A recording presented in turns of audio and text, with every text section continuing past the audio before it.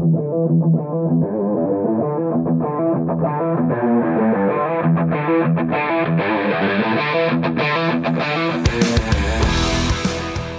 to the Automotive Diagnostic Podcast. We're going to explore ways to sharpen our diagnostic skills, find learning resources, and hear from experts in the automotive field. Hello, automotive world. Welcome to the Automotive Diagnostic Podcast. My name is Natalie, and I'll be your host today. Thank you, Natalie. That was my goddaughter. She wanted to be on the show, and so I had to do the introduction. Thank you, everyone, for tuning in to another episode of the Automotive Diagnostic Podcast. Today on the show, I am joined by Tommy Oliva. You should be pretty familiar with Tommy. He's been on the show a few times. And then also Brian Mann, who's not been on the show before. But Brian is a mobile technician out of Ohio. He's been doing this for a very long time, is very knowledgeable about the mobile world and everything that goes into it and what it takes to run a successful mobile business. And that's what we're going to be talking about with both Tommy and Brian, is some of the good things that they've done that has made them successful at mobile, maybe some of the things that didn't do quite right, but we've figured out along the way, and just tips in general to be successful in this line of work. And I know we've been talking a lot about the mobile side of things, for a technician that works in a shop, maybe some of this doesn't apply, but really, really interesting stuff. I mean, obviously I find it interesting because I do it, but I think some of the other things can apply to people in a shop too. If nothing else, you get a different perspective on the industry. One other note before we get into it, Brian does have a training website that I'd like everybody to check out. It's handsonautotraining.com. I'll include a link in the show notes, but we'll talk a little bit about it in the episode as well, so you can get the details there. Oh, hey, one more thing I just wanted to let everybody know. There are some curse words in this talk. Of course, that happens from time to time, but I just wanted to make everyone aware in case you got any little ones around or in the car. There is some foul language. So you have been warned, but with that out of the way, let's jump in. Yeah, I had a good time with that.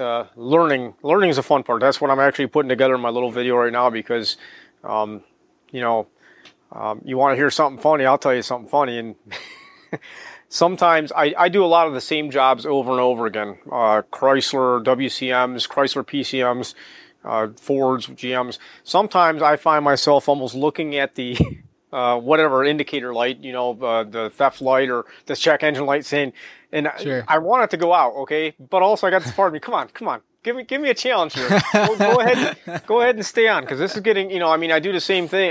Some of these jobs, I do 20 of the same job a week, and it just gets old. And sometimes I'm just like, come on, especially the Chrysler theft light, come on, stay on. Or, come on, stall, start and stall, start. Oh, man, it started. Okay. Well, I got to hurry up and get the money and get out of here. So that's what I do. But, that's being mobile. You have to be quick on your feet and get out of there. But I find myself doing more and more of that because I've been doing this for, 11 years now. And, sure, a lot of the stuff is the same, but also a lot of stuff changes. It's a lot of keeping up and learning. I think you're in it. You're part of that group chat or whatever group thing. And just today at Chrysler or Dodge ProMaster City with the TCM job, man.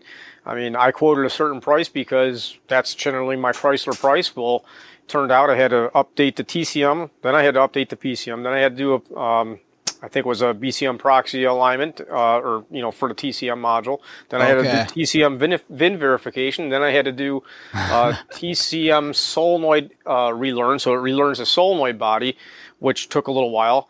And then I had to do the reset to adapts, and then I had to go do a quick learn. So by the time it was all said and done, I had a lot of time into this vehicle, and I didn't properly quote for it, to be honest with you. The next one I do, I'm going to add more to that price because I personally feel it's worth it. But in the same sense, I had issues with my YTEC. Sometimes YTEC can be finicky. I don't know if you ever have issues where it just glitches and it's like, oh, you got to just go out and go back in. And also multiple of those procedures that I just went over said you had to have a 2 minute, or actually it said wait for the TCM to shut down, go offline Okay. Go to sleep before you go to the next step. And I'm the type of guy, usually, okay, fine, a minute or two. I mean, I'll try it not doing it before I'll do it. I'll wait till it don't work, and then I'll be like, oh, man. And, of course, the little drive light's blinking. I'm like, man, that thing, it was 2 minutes. Well, I ended up having to pull a scan tool off and shut the door, wait 2 minutes or 2.5 minutes, and then plug it back in. So, I mean, it was just it was a big job. By the time I was done, I think I was there almost 2 hours, man. And it's like, ooh, the amount, I mean, it just doesn't take. You gotta be careful what you wish for, right? You want that light to stay on, but then sometimes it ruins your whole day when that light won't turn on. Oh yeah, I guess I want the light to stay on when I know how to fix it. How about that? That makes it easy. I gotcha. That changes it all up. I mean, I like learning. I like a challenge, but this, like I said, this was a 17, so the vehicle's only 4 years old. I mean, but that's going to be what's coming our way with everything we do. That's about what we start seeing. 4 or 5 year old vehicles start rolling through. Unless you're at body shops, then you see, of course, a lot of late model stuff. I learned a lot of body shops when I was mobile. I tell you what, when I worked for the other company I sold my business to, that's when it was like on steroids, because many times even the tech support at GM or something, they didn't realize that they didn't have a function built into the GES, or like, oh, that doesn't work. Wait a minute, let's check it out. And you're like, yeah, it doesn't work. Or the module they send you doesn't work, and they got to find workarounds or whatever. And then, or you bail on a job and you find, hey, you go back to that shop. Say, where's that whatever car? Oh, it's still at the dealer. It's been there for 2 weeks. They haven't fixed it. Well, that's because they don't have a fix for it. So I don't feel bad. Unfortunately, I burned 2 or 3 hours for nothing at that point because I didn't charge them because I didn't get the job done. I gotcha. Do you still do a lot of body shop work now? I don't. Part of the reason I don't, and you can feel, maybe you'll have to edit this out or whatever, but basically I had a non-compete clause against a company that I sold. Gotcha. Okay, so I stayed away from body shops for a while. I really don't do much with them just because of that reason. So right now I don't have a lot of body shop clients at all, really. I'm mostly mechanical, and Sean, my background is mechanical. I mean, I was a technician before I went mobile. As many people are. I always hear people saying, oh, they went mobile and they didn't have any experience. I'm like, ooh, that is, you'll learn a lot. I mean, you will learn a lot. Right. Well, I mean, yeah, even if you've been a tech for 10 plus years, you're going to learn a lot going mobile. I couldn't imagine doing that without a background of what you're walking into. That would be, I don't know, I think near impossible. Maybe if you were just programming, but even then you're going to run into stuff that you got to think your way around. And yeah, you're constantly doing workarounds. Not to say to cheat or to bypass what needs to be done, but sometimes a flow chart you may be dealing with actually does not lead to the right conclusion. I'm sure many of technicians have experienced that. I mean, it's like replace PCM or install known good computer, or I don't have a known good computer around for whatever I'm working on. So that's a super challenge right there. One of the other things I had a thought that was crossing my mind about, you're talking about not jumping into mobile right off the rip. I was a technician for 16 years before I went mobile, so I had 16 years under my belt, which it's a fair amount, right? I knew what I was doing, but I quickly realized how much I really don't know what I'm doing. And after that, I was doing it for a couple of years, and the guy that I ended up hiring to do, he became my right-hand man. He was not a technician. He had a computer background. He had an associate's degree in computer science or something, in networking, and he was helping me do my marketing. He rode along with me, taking pictures for my newsletter, and he ended up just really sticking with me and asking a boatload of questions, saying, how's this work? How's that work? And he's like, do you ever think you'll have enough business where, I could work for you? And it ended up being a blessing, man. He ended up being my go-to guy. I mean, like, he ran my business when I went on vacation, and it was no problem. I mean, he learned a lot. Within 2 years, he was running circles around most technicians when it came to voltage drop testing, looking up schematics, diagnosing problems. It was pretty cool. That's awesome. What's up, Tommy? Sorry, gentlemen. How do I sound okay? I'm on my laptop, man. Yeah, it sounds pretty good. Can you hear us okay? Yeah, I just don't know if I'm echoing or not because I'm in the shop. Sound good, man. It's a little bit. All it's right. not too bad. Hey, man, I forgot what the hell we talking about today. Talking about how cool Tommy is. I got a whole list here. No shit. Good to see you, Tommy. Likewise, man. We were gonna do maybe what you did right, did wrong, going mobile. Looking back on maybe some stuff you might have changed or did the same or a little different, something like that. So yeah, I was just chatting with Brian about him getting going.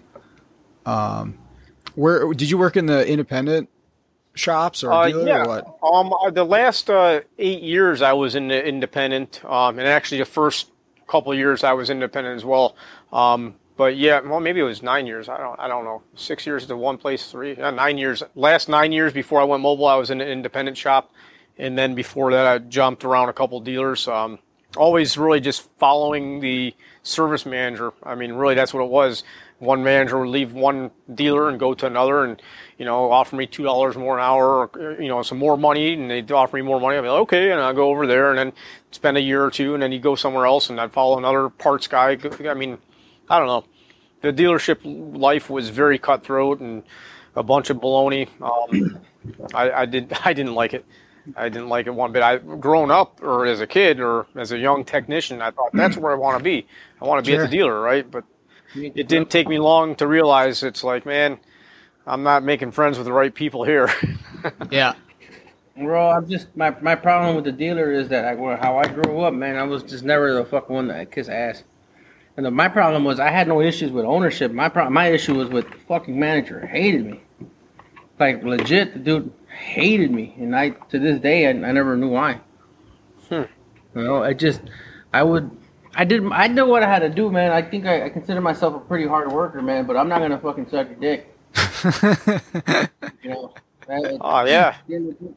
Something. If I don't like something, I'm gonna tell you. Well, I think that was, to be honest with you, Tommy, in your situation or what you're saying there, I'm sure it was different for me, but I wasn't liked because I would just say how it was. Okay, hey, so-and-so had 2 comebacks on that car, and you know how dealer lemon law, they got to fix it. And then it was my problem. They'd always let this other guy hang parts, and then it'd come back to me. I'm not saying I'd always fix it, but I usually could come up with a result most times, and that got old, man. I got tired of that baloney, and when I started realizing the management and politic baloney, I was like, all of a sudden, I had an idea a long time ago. I was like, hey, I wonder if I could just go to other shops and help them with their problems, and then I didn't really put 2 and 2 together until my old boss sent me to the, I think it was J2534 Pro-Ring back in 2010. He was sending me these lessons, or, evening training, and I was going there, and I came back, and he said, what do we need to be able to do, GM, Ford, and Chrysler? And I told him, I was like, hey, we need a Tech 2. We can't do everything just through SPS. We need this, and we need that. And he's like, I'm not spending that money. And he was a profitable shop. I mean, that shop was, at the time, for the size of the shop, it was a very profitable shop. It wasn't no slouch. I mean, we were killing it. And I'm like, wait a minute. If he's not going to spend the money, I got an idea. And then the rest is history. I took off and did it from there. One of the things I think I shared with some of the people of different Facebook groups I'm a part of is there's a book by Dave Anderson called The 15 Commandments for Peak Performance in Sales. And you think it's a sales book, but really it's a life book. And man, it's about playing your ace. That's one thing. Play your ace. Your acquired competitive edge. What are you better at than most people aren't? And you just put that to your favor, and you'll find yourself doing pretty well. It's like if I was to say I'm going to try and be an opera singer or even a rock singer. I don't have a voice for singing, man. I can't do it. I would love to, but it's not my thing. I could work my tail off and take lessons and spend hours and hours and hundreds of hours and hundreds of dollars to get educated on how to do it, but I just can't. It's not my thing. So playing your ace is a huge, huge thing. Hey, man, we're recording right now? Oh, it's live, buddy. Yeah, we got the fucking manager and suck my dick and all that stuff. So going live with Tommy. That's what I love about this guy. He never holds anything back. He'll tell you. He if you do something good, he'll tell you. If you do something bad, he'll tell you. That's the best, man. If you want an honest opinion, go straight to Tommy. I feel like a dirtbag right now. I thought you were waiting for me to start. No, because if I don't hit that record button, I miss good conversation. So it can all be edited. No worries. my apologies. The whole industry. I'm pretty sure you heard those words more than once. Yeah, we've been in shops before.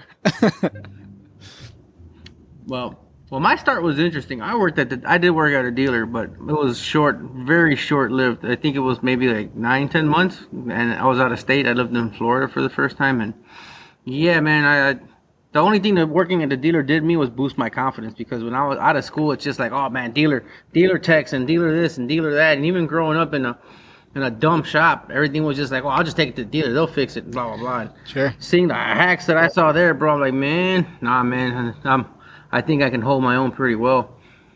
But in terms of like the mobile business, my start was weird. My shop was always small, so we did tires mainly.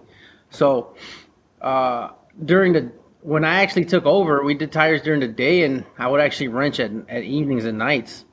So a lot of the times, some of these shops would be like, I have friends, mutual friends that worked on cars, and they knew I can do something, and they get in a jam, and they're like, oh man, I said, dude, I don't got room for it, man. Like I need at least 3 or 4 days. And I'm like, oh man, why don't you just come over real quick on your way home?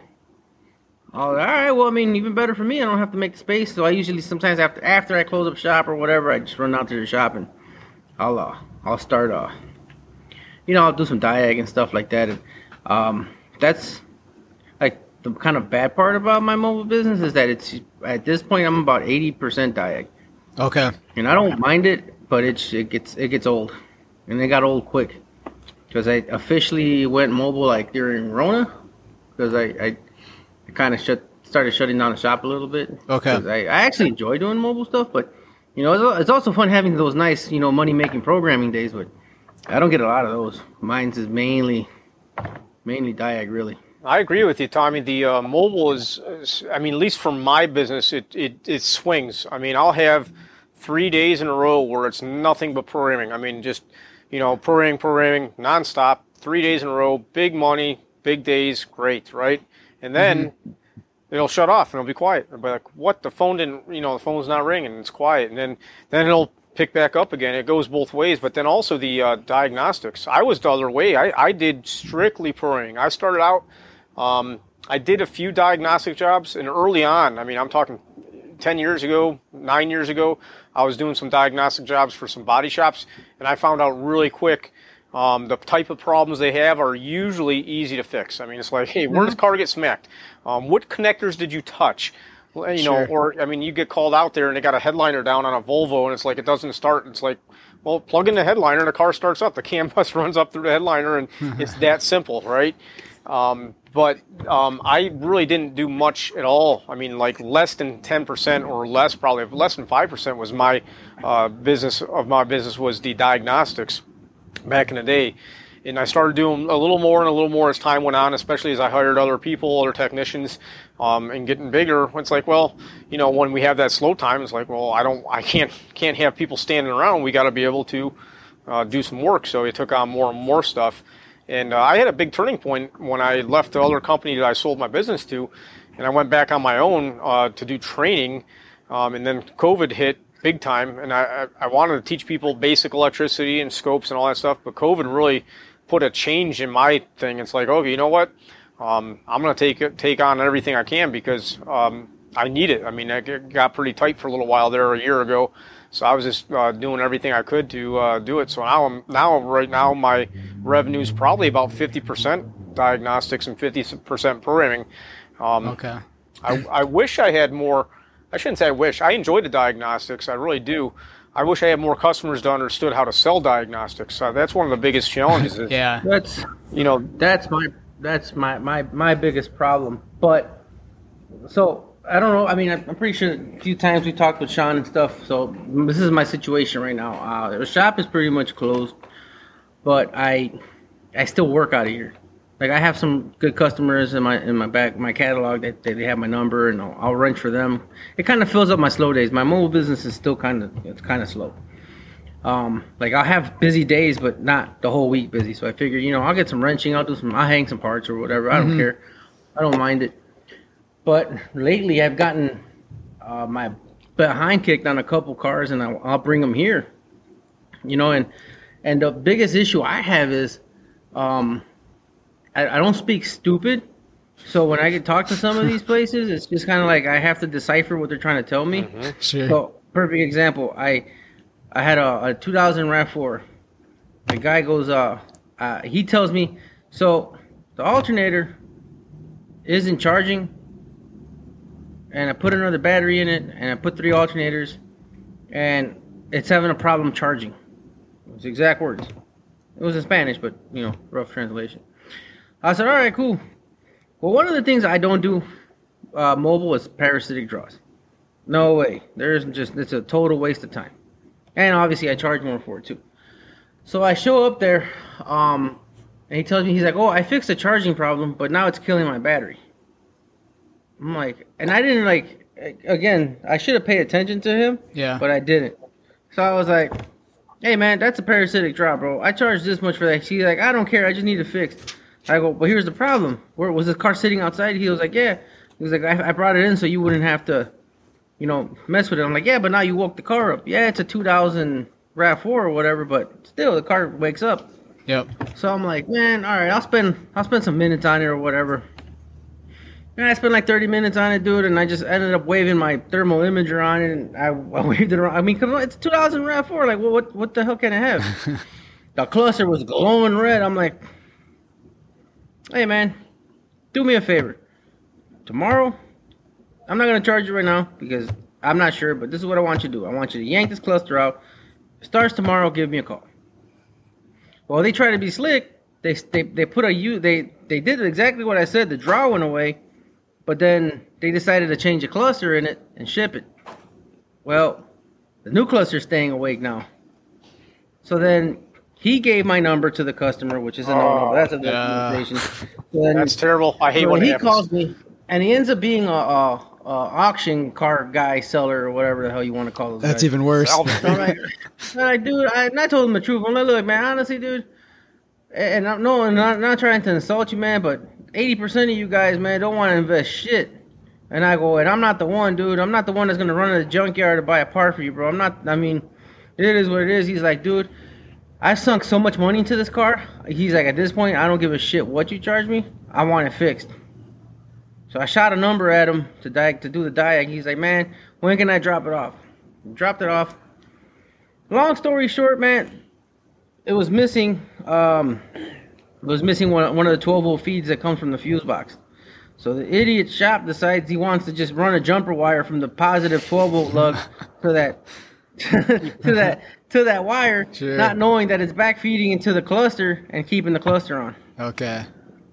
Oh man, that's tough stuff. And it was missing a fuse. Man. Slap the fuse in, fix the wire, and test the charging system. Yeah. Everything is good. But again, that's really one of my biggest issues is it's just sometimes it might just even be me, like I can't talk to these guys sometimes. And it's just like because you have a standard that you set for yourself of how to approach things, and they take you for a loop. They take you for a loop. And Tommy, what you said, I mean, too, I'm over here writing notes because phone conversations, or I call it customer interrogation.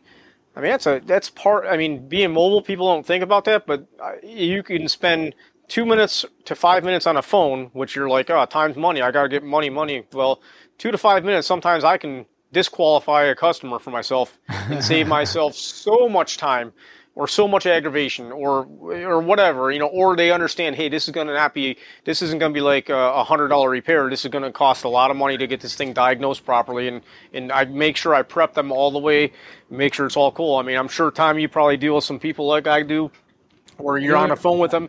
Oh yeah, my customer should have the money to pay you. Whoa. You're calling me up. You're paying me. I get into stuff like that. I'm like, That's a big red flag. And another thing is I deal with customers that flat out, I don't deal with many anymore. I've had experience. I've been doing it for a while now.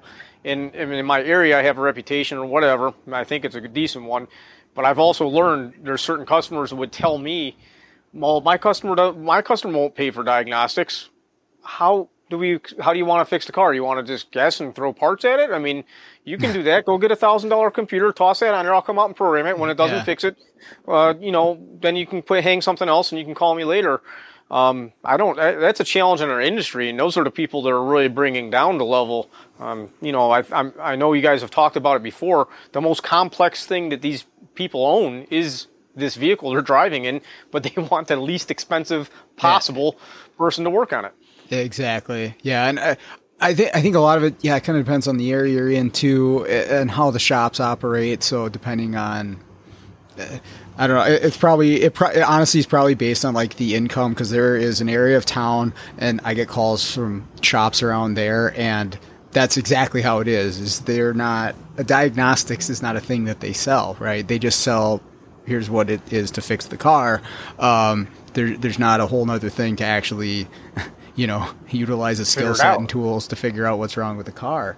So that definitely can be tough. But I like what you're saying, how you disqualify shops right on the phone. I need to start doing that. It saves a lot of time. I mean, and I've tried really hard to get. I try my best to be open-minded to people. Okay, this guy doesn't know me. The shop doesn't know me. I got to make sure I'm kind of. I tell them I don't want to sound like a jerk, but this is the way it's going to go. This is how it's going to be. And if you don't like it, it's okay. The dealer's down the street, or you can take somewhere else. It's no problem. No, I'm not going to be mad at you. And that's what you got to do. One thing I wanted to ask Tommy is, you said since the coronavirus happened, you started going mobile, or pushing mobile harder. Is that? So what happened here was, I wasn't doing well. I'll be very blunt, man. I made a lot of mistakes owning the shop. I took on way too much. I try to be the best and not the cheapest, but unfortunately, my neighborhood didn't support those ideals, no matter how good I was, and I just, I suddenly realized I was just wasting time, but I had a good crew, so I just kind of kept fighting to keep them afloat, and Rona hit. What kind of happened was, this state is a little, its policies are a little not business friendly, Oh yeah. So there was even legislation talking about how, a business owner can be liable for, coronavirus injuries and stuff like that. I'm just like, well, okay, how are you going to prove you got it here? And I'm like, dude, I can't deal with that. And then one of my friends passed away at the beginning of Ramadan, so I'm just like, you know what, man? I told the guys, listen, man, here's 3 weeks of salary, because supposedly that's what our lockdown was going to last, 3 weeks. Here's 3 weeks of salary, guys. Let's reconvene in 3 weeks. Well, one of the guys was like, he was very upset. He's like, well, I got a family to feed, blah, blah, blah. I said, well, we're going to talk in 3 weeks, dude. He's like, well, I don't care. He's like, I'm just going to find another job. I'm like, well, you do what you got to do, man. I can't stop you. The other guy took some time off, and he worked for me a little bit later on the road, but it was kind of like my excuse, and I just went off with it. I'm like, well, I'm getting phone calls from work. I got shops calling me. Screw it, man. What can I lose? I'll just go out there. I'll be precautious, and I'll just get the work done. And that's kind of how I fell into that. Well, the problem became, because I still had customers, but then I'm just like, well, why am I going to change my labor rate per hour because I'm doing brakes? Nah, man, like I can make more going mobile. So then I charged a lot more for my mechanical labor rate, and I started filling in the spots here and there, but it just gets old, man, because especially now, parts are not becoming a little bit harder to deal with, cars are being held up and blah blah blah. But my biggest, I guess it was, like I said, Rona for me was kind of a blessing, and I don't have any regrets. I love the mobile gig. Mm-hmm. I just don't enjoy it here so much, because those customers that you're talking about, those are the majority of my customers. That's what's out there, right? The only difference is that I take the good with the bad, because a lot of their diags are stupid simple. I mean, like I'll show up to a shop down the street. I'll show up and I'll be like, oh man, this is a communication issue, man. That's $300, dude. But you need to take it to the shop, bro. I can't do that here. I mean, you got dog shit everywhere. There's fucking dog piss. And you don't have any lifts. I'm in the ground and it's snowing. I'm like, nah, man. Yeah. I'm like, tow it to the shop, dude. And I'll knock it out by the end of the day. Tow it here in 20 minutes. I found a broken connector underneath the vehicle, like something stupid, and I'm done. Hey, man, you want me to fix this? No, just send it back. All right, well, I'm done.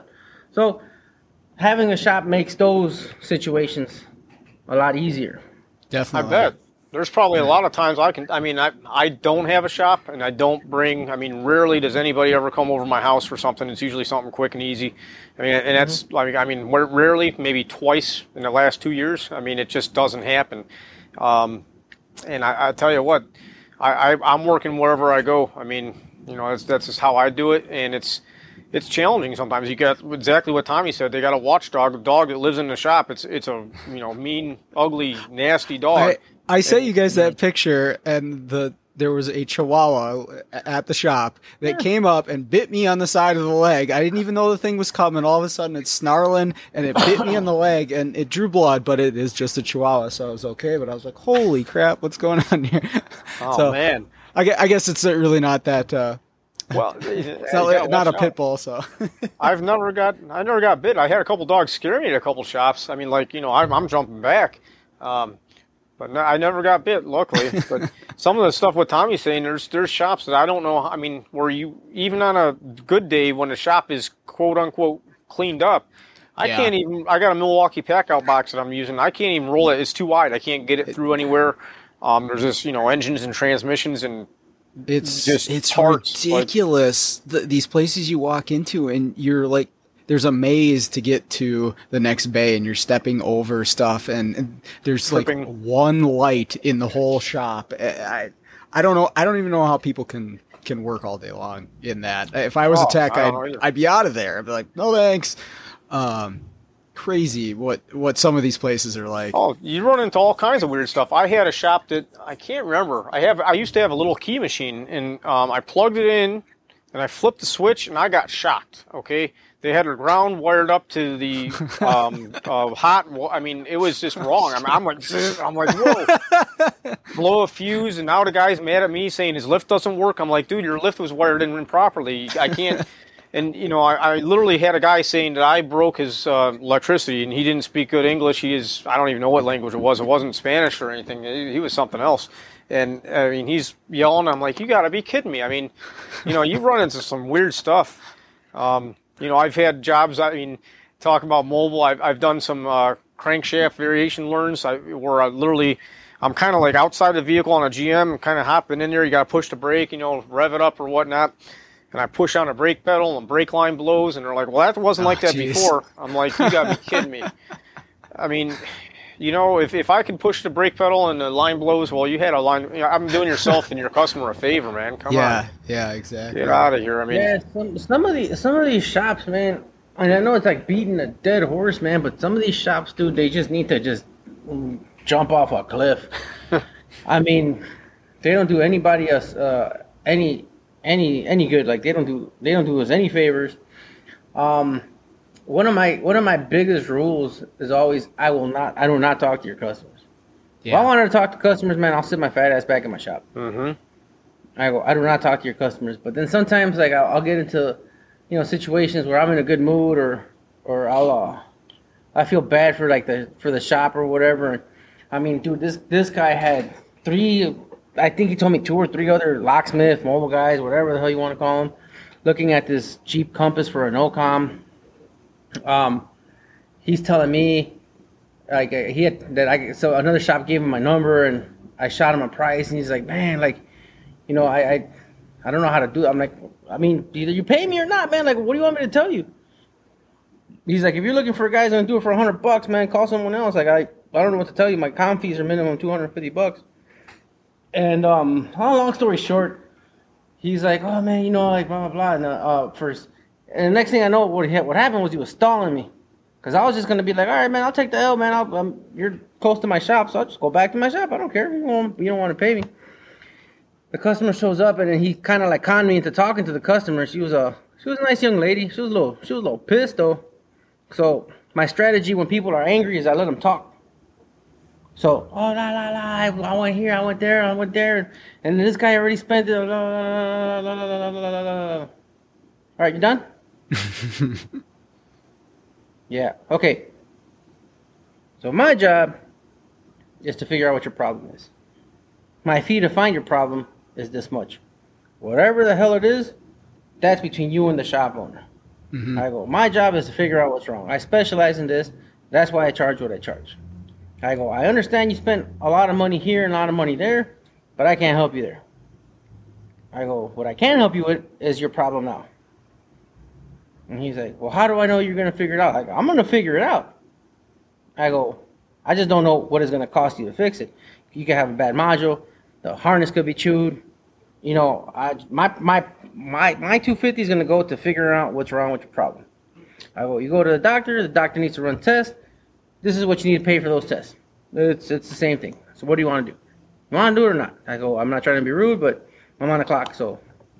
Tommy, that sums it up. I get so many people that I deal with that want the car fixed for that price. That's what they think. In their head, they think, right. I'm going to spend X amount of dollars and this thing's going to be fixed. I'm like, yeah. No. Or I also get a lot. Are you going to roll that into the bill? Well, it's easier to explain that at like doing mobile than it is here at the shop, because that was actually my biggest problem. Everybody around here, every single shop I do, either does some sort of discount for Diag when you do the repair, or they don't charge it, or they roll it into the back end of the bill. I don't do any of that. I never did any of that. This is what you're going to pay. This is what you're paying for, man. It is what it is. And so that was, I guess she was kind of, taken aback. She's like, okay, go ahead. I was like, all right, in the waiting room, give me like, I don't know, an hour. We'll see what I can come up with. Stupid ass shop. It was the cluster. The cluster was bringing down the interior bus, and then the ABS module was no good, which was causing the original issue, which was she brought it in for. So the whole issue here was, I think they did something. They screwed something with the car. I don't know what happened, but I know that the cluster brought down the interior bus. I think can't be or whatever. And the ABS module was a no-com, and it was causing a no speedometer, which is why they brought in the car. And then after 3 weeks of people fucking with it, cluster took a shit, or some locksmith bricked it because he replaced the PCM. I don't know what the hell happened, but she was happy as shit, and I got the car started. Wow. So I mean, sometimes you just it's all about learning how to talk to people, and us mobile guys, we have the advantages we have is that we know what we're talking about.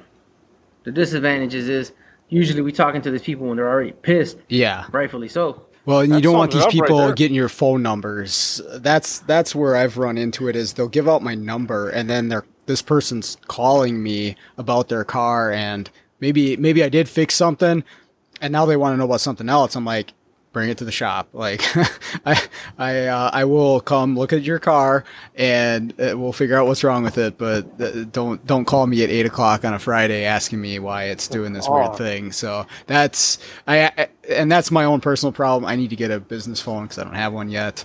But that's been a challenge. Sean, I still run my business mostly on my personal cell phone. My old one, I got so much where it was just too much, and I ended up getting another cell phone, and then I ended up going with a service called Grasshopper. It's a third-party phone thing. It's $40 a month, works out pretty well, and I'm integrating that, slowly building that into mine, just because it's like, okay, you can have hours at, after 6 p.m. or 5 p.m. You turn it off, it goes right to voicemail, and it emails you all the voicemails. It's nice. I mean, it's $40 a month. It really isn't bad. But I've had only a handful of times where my customer they give my invoice to their customer, and then that customer calls me. I'm like, and these people, most time they're mad. Blah, blah, blah, blah. I'm like, whoa, okay. And exactly what Tommy said. Tommy, you're right, man.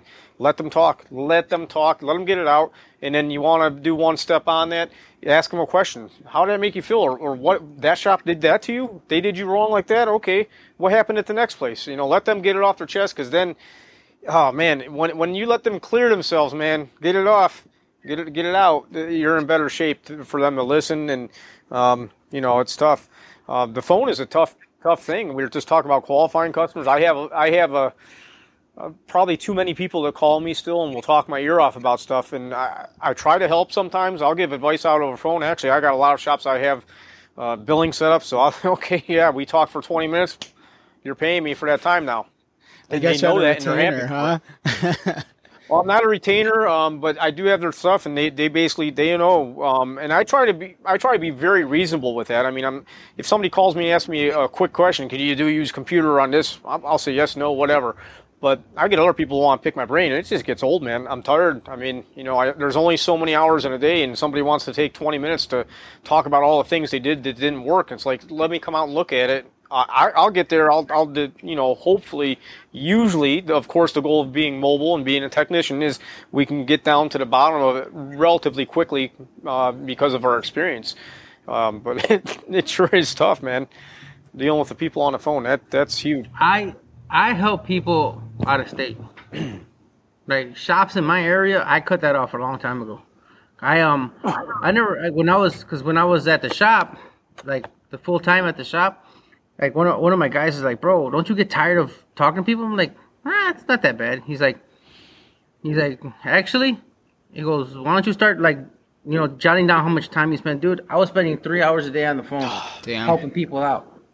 I was like, holy shit. So then I just started kind of cutting people off. Like, hey, you know what, man? I'm sorry. Right now I'm a little bit busy, but I got tomorrow available if you want to drop it off. And then people started finally getting the hint. Yeah. Sometimes you just have to tell people to fuck off. I mean, it is what it is, because at the end of the day, man, and it gets to a point, man, where these people, because me, I have a thing about politeness. Hey, good morning, sir. Hey, I mean, I sound like a jackass most of the times, but I'm really polite. Good morning, good afternoon. Being professional, it's holding yourself to a good standard, man. So then I'll get like, I've had people text me fucking pictures of codes. That's it. And then I'm just like, so I look at them. I'm like, okay. And then they're like, and they'll call me like an hour later. So what's up, man? What do you think? Hey, how's it going, man? Everything all right with you? How's the family? And then they'll be quiet for like 5 minutes, and then they're like, yeah, so what do you think about the codes? I go, well, I think you need a mechanic, bro. Like, so then I start becoming like a jackass, and then eventually those people start coming kind of falling off by the wayside. And I guess like going back, one of my worst mistakes that I think as a mobile guy is I didn't have a clear-cut way of talking to customers. Like, okay, hey man, what do you charge for programming? Oh, what kind of car is it? Oh, it's this car. Oh man, it's $150. Okay, when can you come? I'll be there in the morning. You get there, the car is like fucking, it's on the street full of snow. Dead battery. And with a dead battery, and it's a used module, and it's a BMW. Yeah, for just, so now I tell myself, anytime a new customer calls me, all right, Mr. Customer, hey, this is Tommy. How may I help you? Oh, we have this. Oh, so right. What I recommend, and I learned from my good friend Pedro Sanchez. Learn to start training your customers. Okay, Mr. Customer, your fee for this is this. We can only use this type of module, and I can get there between this time and this time. I will give you a 30 minutes heads up when I'm on my way. If you're not ready when I show up, it's going to be X amount of dollars. Please make sure the battery's fully charged and the car is inside at a location where I can access it, blah, blah, blah. You really don't think you need to say this type of stuff, right? Oh, but you do, man. You do. Yeah, absolutely. Yeah, you actually have to, like you would think, right, that, no, I don't need to clear off a foot of snow off this fucking car. No, he'll be fine. He can do it himself. Fuck you, I'm not. Hell no. You're right on, man. It took me a little while. I mean, I probably did things the hard way for at least 2 years, 2.5, 3 years. And I started getting too busy to the point where I didn't have time to monkey around with the dead battery, the car with a foot of snow on it, the car that's in the back 40, or the car that, I mean, sometimes you got to be real clear. I mean, I've had cars where they tell me, oh, come program this used computer. And then I get there and then they don't even have keys for it. I'm like, they're like, oh, you need keys to program computer. I'm like, I mean, this type of stuff drives you nuts. But just like you said, Tommy, I think you said Pedro, said about training your customers. I have customers that I've trained and took me a long time, but the guy will call me up literally, hey, Brian, I got blah, blah, blah. We're doing a used module. We plugged it in. It has communication. The battery's fully charged. I have it inside. It's waiting for you anytime in the next 2 days if you can get here. I have customers who are like that, and I love it. That's gravy train when you get those customers. But then, there's certain customers I've learned, maybe this isn't a I can't say I got a nice standard operating procedure with it, because certain customers of mine, I know the shop. I've been there so many times. They know the drill. Everything's always nice. I mean, they'll wheel out an extension cord. I carry my own extension cord, but they'll have an extension cord like right by the vehicle. They'll make sure I can open the door. I mean, nice. I get the other shops, and I can't even find a car. They're like, "Oh, we called you on this? Oh, we had a car. I don't know."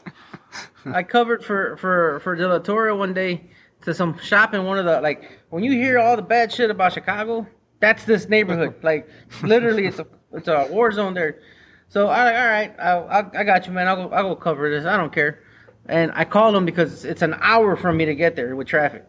I go, hey, blah blah blah, so and so. I'm going to program this. I think it was an Acadia transmission or something. Easy. And I'm like, yeah, we need you to come in today. I said, no, okay, that's fine. You're on the schedule. Is the car ready? Yeah, it's ready. I show up, fucking pole jacks on the car, transmission's still hanging. No. And I'm like, hey man, so what happened? Oh, come back in 3 hours. The mechanic's like, oh, come back in 3 hours. 3 hours, my asshole. Like, dude, it was an hour for me to get here. I'm only doing a favor for Pedro, man, like, because he said you guys really needed this done today. He can't come in and get it done for you. And they're like, well, what can we do? I was like, well, all right, man. He was bolting it up, man. Bolt it up, man. Plug it in. I'll program it this way. In the air. The car was still in the air. So I do the engine. That one you need to do the sequential programming, ECM and TCM. Sure. Mm-hmm. ECM went through. TCM didn't go through. I was like, oh, my God. I go make sure they connected it right. It was connected right. Try it again. Nothing. Bro, I hook up. I have Tech to Win. Go to Tech to Win. Guess what code I have? No comm with the TCM. So I tell their guy, I'm like, hey, man, why did you guys change the trans? Oh, something like no comm code with the TCM. I was like, all right, man, you know what, dude? You owe me $150, bro. I tried twice. I can't do it, anything. It is what it is. And then I guess I told him, man, take you have some sort of wiring issue. If you guys can't figure it out, call Pedro. He'll be more than happy to come back and diagnose it for you. It's probably electrical at this point, but I don't know. So then they call him saying that I didn't finish my job and that they want their money back. They called Pedro, not me. Oh. And I'm just like, and Pedro's like, hey, bro, what happened? I'm like, this and this and this and this. So Pedro ended up firing that guy as a customer because he was, according to him, it wasn't the first time he did it. But it's just dumb stuff like that. That programming fixes everything. Nah, man, I can't fix you. Right. So Tommy brought up a fact, Sean, and about the said call when you're 30 minutes out or whatever. That is something that I implemented a long time ago, and it seems like sometimes I forget or I get busy with another phone call, and before you know it, you're on the road 3 phone calls in a row. It's like I'm already there, and I'm like, man, I didn't call him to tell him I was here, and then for whatever reason, something doesn't work out the way you hoped, and it's a bad situation. But that's one thing I wish I would have done from day one. I mean, from the very first day of doing it. Call when I call it CWOW. It's on that's how I do my scheduling. It'll be like CWOW. Call when I'm way, because you can save so much time. And you believe it or not, there's other mobile businesses that were across the country, and I ended up rubbing shoulders with them when we all merged together at one point. And I couldn't believe how many of them just won't do that. And I'm like, guys, you're wasting time. You're going to drive 35 minutes or 40 minutes or an hour or even more sometimes to get somewhere. You're not telling them you're on the way. You got to call every time you're on the way. And I was managing a group of technicians on the road. And oh, my gosh, that was like herding cats, man. It was trying to manage 4 or 5 guys on the road. Oh, my Lord. That's not my idea of a good time. But I tell you what, if you just do simple little steps like that, it makes a huge difference in your efficiency being mobile. I think a lot of guys don't think about little things like that, or they say, I'm going to go mobile and this and that, and they don't realize. I think PJ Walters says, or no, I'm sorry, Keith Perkins has said it multiple times in different things. Take PJ out of that. Sorry about that. But Keith Perkins has said multiple times to other groups of people that I just happen to be around. He's like, you think, you're a good technician. That's great. You want to go mobile? Well, you probably can, but you got to realize dealing with people. I mean, most of us technicians in a technician world, if we don't own a shop, like Tommy's in a situation where he owns a shop, we got a filter, man. We got a service advisor or a manager or somebody, a receptionist or somebody that takes down the information. We don't deal directly with the customer. We go and fix the car. Well, all of a sudden you have another hat you're wearing, not to mention all the hats you wear for running a business, but you got to deal straight up with that. The phone's a big thing, getting that information. That's huge. Yeah. The dealing with people thing is something that not every technician is really great at either, too, right? And that's a whole other skill set to learn. All the things you guys are talking about, like talking on the phone, getting the right information for people. But also, for me, one of the things I struggled at is telling people no for certain things, or, drawing a line certain places. And that might just be my own personality, but I've struggled with that and had to learn the hard way sometimes, is when to say no to something, to someone, whether it be a shop or a customer or whatever. But that, honestly, once you figure that out, it makes your life a lot easier in a lot of ways. Just say, nope, that's not for me. No, thanks. There's definitely something to be said about learning how to say no. Like, learning how to go, and you spend time and you're like, man, this is a real shit show. Do I ever want to deal with it? And learning how to say, you know what, man, sorry, I can't help you with this, man, this and this and this, and just walking away. I've had that issue because, my pride. I'm like, man, I'm not going to let this car beat me. But, dude, those cars are a total waste of time, and you can never, I don't care what anybody says, you can never build them all the time you spend on it. Time working on it, researching and stuff like that. And that's one of the advantages of the shop, where I'm like, all right, well, when I have some free time, I'll play with it, maybe make a case study out of it, get some money, on the back end that way. But realistically, man, we ain't heroes, bro. None of us have capes, dude. At the end of the day, yeah, we want to enjoy our work, but we're trying to make a dollar here. And I think that's one of the things that I've struggled with, man, like learning how to say, no, I'm not going to work on this salvage hunk of junk. Your flood car. I mean, that's a big thing. No, I'm not gonna do I love it. BMW If I can extract that information, that little piece of information, it sounds, that are like all these problems, and, I got this 2018 Cadillac. It's a beautiful car. Well, yeah, okay, what's the catch, right? And, and if I can just get them talking, there's times I'll try and extend the conversation, because the more you let them talk, and you'll find out it's the body shop owner, and he went ahead and decided to do he bought a flood car salvage, and it's like, I throw a high price out there sometimes, or I'll say no. I mean, I've said no, I don't work on flood cars, but if I know the customer, or I get the feeling like, hey, I'm going to throw a super high number out there, and if he says yes, well, that's cool, and, this is to start. I'll tell him, it's, hey, if it's a flood car, I mean, I've done this, and you might have to take this off the thing. I'm at $500. You got a flood car? $500, I'll spend 2 hours. And if I decide after 2 hours I'm walking, it's $500. Oh, well, is it going to be fixed? Well, no, you're not listening to me. I mean, I've started playing hardball so hard, and that's what I got to do. I mean, I've done it, and it's actually working for the flood cars, because now either A, they go away and I don't even see them in the first place, or B, at that $500 I'm there for 2.5 hours, I get I shouldn't say Tommy's problem, but I don't even know if it's a problem, but I get that ego problem now. It's like, wait a minute, I'm going to figure this thing out. I want to, I get that far into it. You give me 2 hours to play and research and look at diagrams and figure out what's what. Now I want to fix this thing. And, and I also got to stop, I'll make sure I stop and say, hey, we're at that point. Now it's X amount per hour. And I make sure I got a player. But pre-qualifying people, man, it's just so important, especially if you find salvage cars. I mean, for those guys thinking about going into mobile, I mean, so much. You'll get the weird stuff. I mean, you're gonna get the weird stuff, the oddball stuff, people putting the wrong engines and transmissions and this and that, and asking you to program some Chrysler that's got the wrong crankshaft position sensor, or should I say the wrong crank in it. And I mean, so much of that I turn away anymore, just because usually it's not just one thing, it's multiple things you got going on there, and you can't. I don't do a good enough job explaining to the customer ahead of time to maybe even sell the job properly. If I could explain truly what needs to be done, I don't think I'd have a problem getting the money. But I get frustrated. I only have so much patience. I try to be a patient person. I want to be polite and understanding and listen, but also I get fed up. It's like, man, I could talk to you 20 minutes and you still don't have a clue what I'm talking about. Man, it's not good. Sean, how long have you been doing mobile stuff?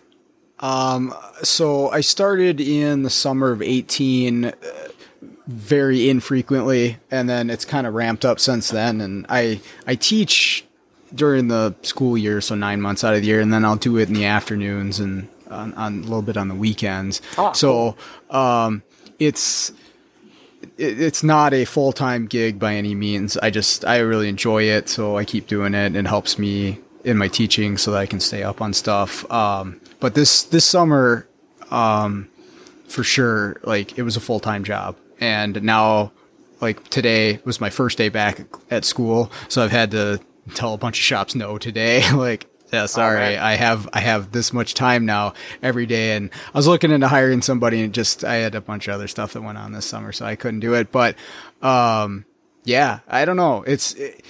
It's so challenging to do this job, honestly. Some days, like you say, you program and it's easy and everything kind of works, but that's not every day.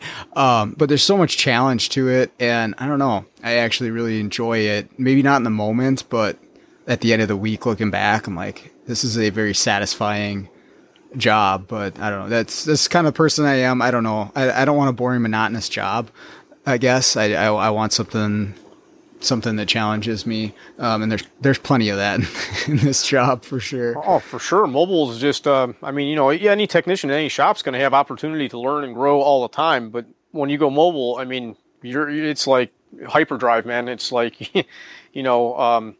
it really puts you to the test. I know, trying to make videos and stuff like I do sometimes, and Tommy, I think you put together some stuff and case studies. Boy, that makes you learn. The one thing I love about doing videos, and this is almost embarrassing, but hey, I got a lot of stuff that's never made it to YouTube or never made it anywhere because I'm looking like, man, if these people only knew the route I took off of step one, this is embarrassing or whatever. I didn't put it up there. Now I'm looking back and wishing I had a lot of that footage because I can learn from it. But putting together a story to show people what the step-by-step was, it makes me learn and grow more advanced than I have before. There's another mobile guy in Cleveland, and he's been expanding, doing his little thing too. And I told him that. I mean, we talk, we may be competitors or whatever, but it's still cool. We're friends.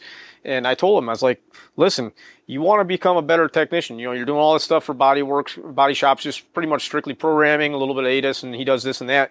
I'm like, okay, you want to really get better at diagnosing?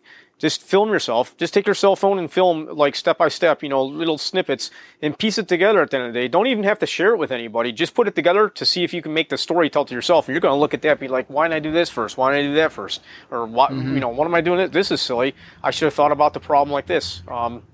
Stepping back and looking back at the big picture is really fun. I enjoy that part of it.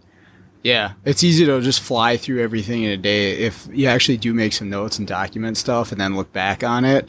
Yeah, like you said, you can learn a lot of what could I have done better here? How could I have streamlined this more? Where did I screw up? What I missed, or what I do good, right? Like, that was efficient. What I did there, I need to bottle that and apply it to other areas. So it's a little time consuming in the moment to maybe take screenshots or videos or whatever. But looking back on that stuff, it helps anybody out. You don't even have to put it up. You just do it for yourself. Like Tommy said about just tracking his. I think he said a friend asked him how much time does he spend on a phone a day. Well, just tracking that. I mean, even that little thing, that's like just documenting part of your day. And you're like, oh, whoa. If I could only either charge for this or make this, turn this into something that's going to provide something on the back end longer down the road, it makes a huge difference. I was just, I think we were talking earlier about flow charts or something like that, and I had a oil pressure solenoid code on a 4.3 Chevy, like a 14 Silverado. And the flow chart, I don't know. I grazed through a flow chart. I wasn't sure how the system worked, but the big thing to me is look at a diagram. If I can look at a wiring diagram, most times, oh, look, it's a solenoid. It's got power going to it with the key on, ground side controlled by the PCM. I'm going to test it my way. I'm not saying that my way is always the best way or whatever, but usually I can get to the conclusion faster or more efficient than that flow chart. I can tell you that right now. They'll have you, disconnecting the PCM and owning wires and stuff. It's like, come on now. We're better than that. I think most technicians are. And that's the beautiful thing about being a technician is trying to, be a problem solver. What's the problem? How are we going to go about diagnosing it and solve it? Yeah, using some critical thinking skills. And then what do you guys think about like time management as far as being mobile? Did it really change for you being a technician or a shop owner and then going to mobile? Is it different, or are you utilizing the same time management strategies you did as a tech? Like for me on flat rate, I know I use a lot of the same ones I do doing mobile stuff. I really don't have a lot of issues with time management. My issues are traffic management. Oh, okay. Like, so the other day I was at a shop and I had like a 30-minute window because originally it was just for a CVT, solenoid strategy right. 20 minutes you're in and out. So the shop, I guess, was like a type of barber shop setup where they had the stalls were rented out to different mechanics or whatever, and they had their own little businesses there. So one of the guys walked in and he's like, "Hey man, you program?" I was like, "Yeah." He was, "Hey man, can you program this Camaro? I have the PCM. It's a new one from GM. I just got it right now. I was gonna wait for somebody else, but if you're here, you want to do it." I said, "Man, if I do that, then I'm stuck in traffic." So I'm like, but I'm already here, man. Another 150, that's $300. Screw it, whatever, man. So I did it. Pour it on PCM, go to start it so I can do the, it was a 2010 Camaro, 6.2, or whatever the hell engine is in that hunk of junk. The SS one. I go to try to start it to do the variation learn, and it doesn't start. So I talked to him. I'm like, "Hey man, like, so what's going on here?" And he's like, it has this circuit code for the camshaft and the car doesn't start. I'm like, "Well, it's still not starting, man. It still has the code, so I can't finish the job, but either way, it's this much." And he pays me. He's just like, "Man, well, at least I know it's not the computer that's bad." I'm like, "Well, yeah, I mean, yeah, that's a good way of looking at it." And he goes, then the other guy that I went with, he's like, "Hey man, he does diag. Why don't you have him check it for you?" He's like, "Oh, you do diag?" He's like, "Well, how much?" I'm like, "Well, it's $150 to start." And he's like, "Okay, do it." And 10 minutes later, I suspect a broken camshaft. It was something mechanical. My RC test was had 4 dead cylinders or something happened. The engine, it blew up basically. I don't like going in cylinder and telling him, "Oh, number 5 exhaust valve broke and it's flow." Nah, man, you need an engine, bro. It's mechanical. Tear it apart or put another one in it. That's your diagnosis. So that took me about, let's say, 30 minutes or so with the talking and all this other stuff. Because I took that extra, let's say, 30, 45 minutes, it took me an hour and some change to get home. Oh, geez. So that's my problem. Like, that's why I look at jobs now. But I was already there, and I mean, I was there for like a little over an hour, and I made $450. So it was kind of worth it. But then the hour and some change that I lose is what pisses me off. Yeah.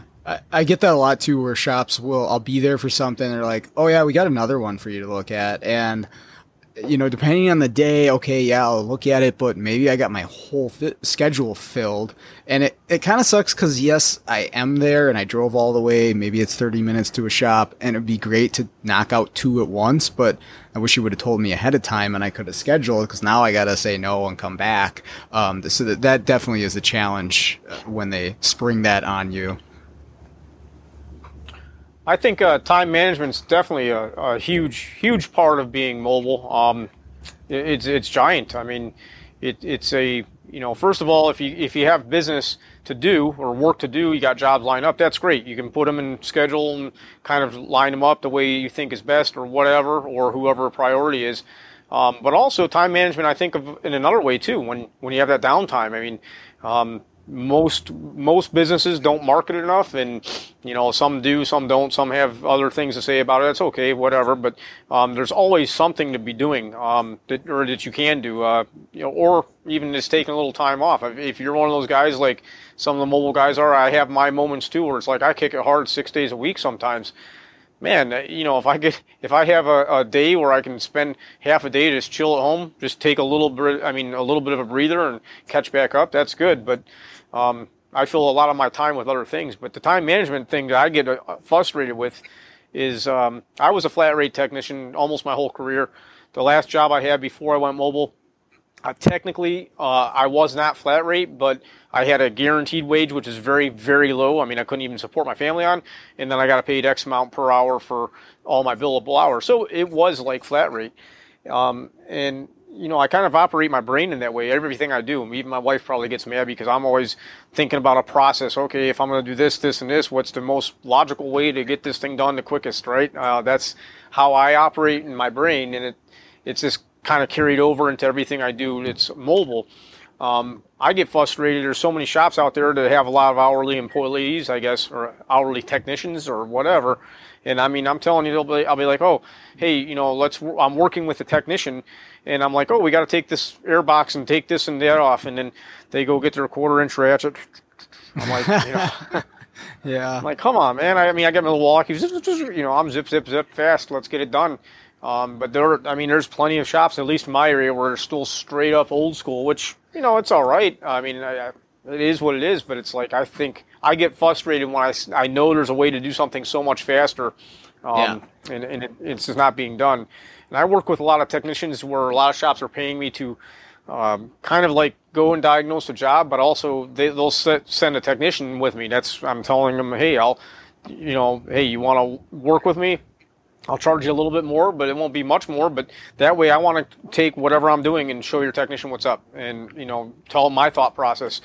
And sometimes I get these guys that, I don't think they're trying to be a know-it-all or whatever, but it's like almost like they want to tell you how to do whatever. And it's like, you know, so many technicians get so excited when they can jumper a starter relay. Look, it cranks. Okay, well, the starter's good. We know that the solenoid circuit's good from the relay down, but did you check codes yet? Well, no. Okay, well, we got to check codes. Well, that takes a while. Yeah, sure, whatever. And we can hang starters or hang whatever you want on it all day long here, too. They just don't, some guys don't have that, or should I say some technicians don't have that strategy in their head, and I'm trying to work on teaching that. And it's a hard thing to teach. I mean, I guess you said, Sean, critical thinking or problem-solving skills. I think that comes so much into understanding how a system works. And, you know, you got cars that are 15 years old and the guys still aren't plugging in a scan tool to check for codes. I'm like, come on, man. It's ego, man. That's all it is. It's ego. Oh, what does he have that I don't have? You know, it's just that. Like I was in a bad mood, man. It was just a terrible day. And I show up to the shop and I was just playing with the Ultra. Literally just got it. I think it was the second or third time I played with it, and it was a no-com. So I wanted to check out that the data bus analyzer tool. And I'm about to plug it in, and the guy comes up to me and he's just like, "Oh, so I think it's this." I said, "All right," and you know, I did this, I did that, and I'm like, okay, all right. Like I'm just ignoring him, and I guess he just starts getting like he starts feeling some sort of way that I'm ignoring him, and he's like, "Man, if I had that scan tool, I think I can fix it."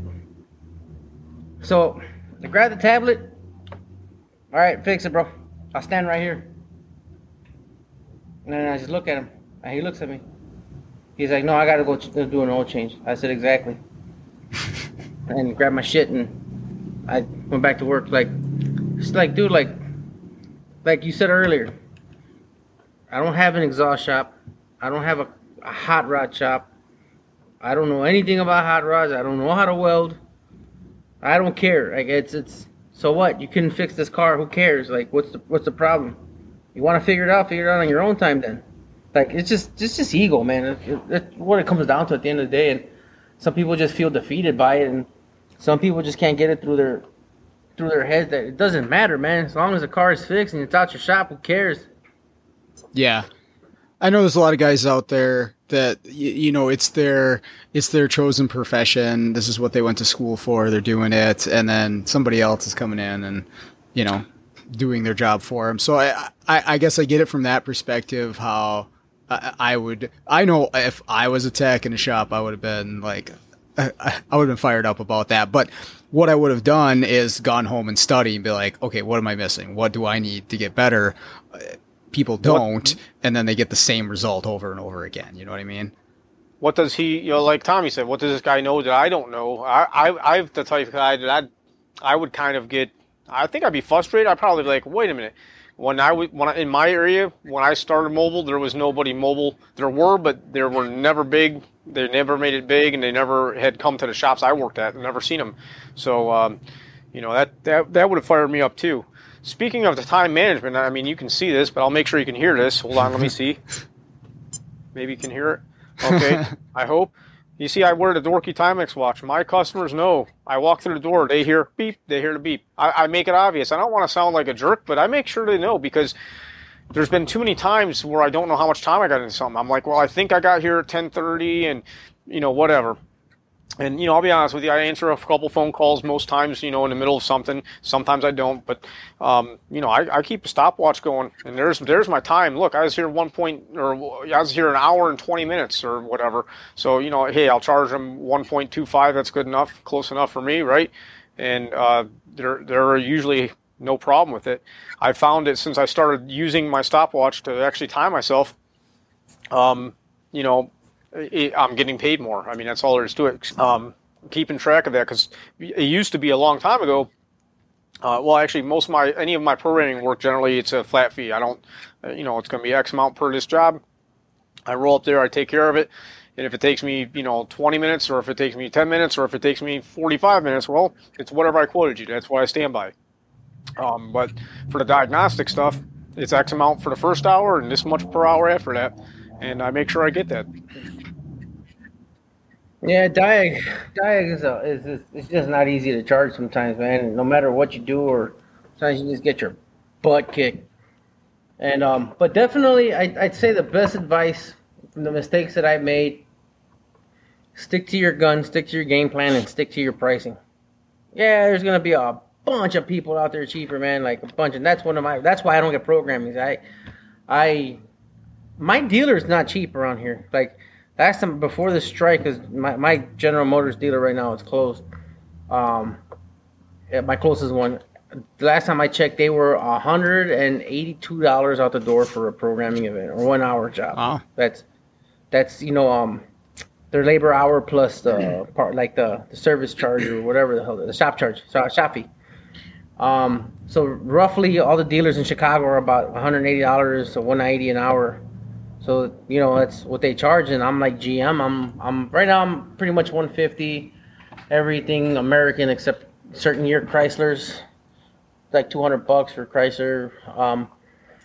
So I'm definitely like not one of the cheaper ones, but then they got guys running around with a couple Altels that do keys for $40, and they do actually most of the quote unquote programmings, and so I don't get a lot of those. It's mainly like I only get programmings honestly when it's part of a Diag. He's like, oh, you're already here. Can you program this computer for me? Okay. All right, cool. Because I'm just right here and I can do it right now. But we got some guys running around that still have the old TISC computer disc, the old whatever, the CD, and then they'll do the program. They'll do $75. I'm like, whatever, dude, you're killing yourself. Why do that? And then, of course, I'll get called out. Well, we got this 2009. He couldn't do it. I'm like, well, yeah, he doesn't have, he doesn't have anything legit, man. Come on. Dude, I had a guy, and this is a really funny story. I have a buddy that works at my GM dealer. A very cool dude. We went to high school together. We're close. We're good friends.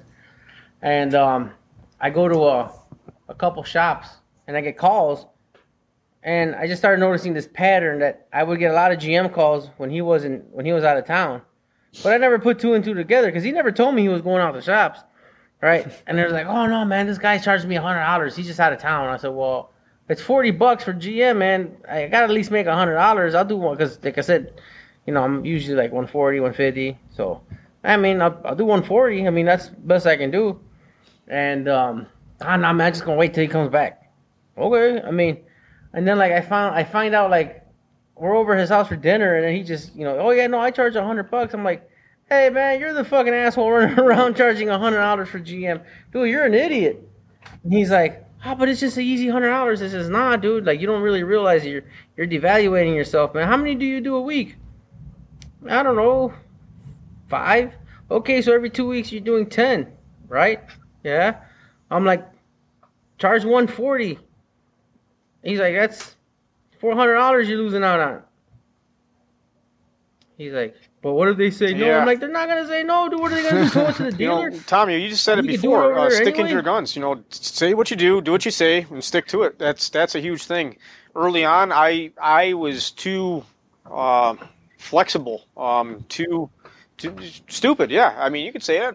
I got no problem with that because I would, Yeah. I got the bright idea. I think I told some of the other guys to do like an $87.50 GM programming, like it was a coupon postcard, one-time deal to get new customers.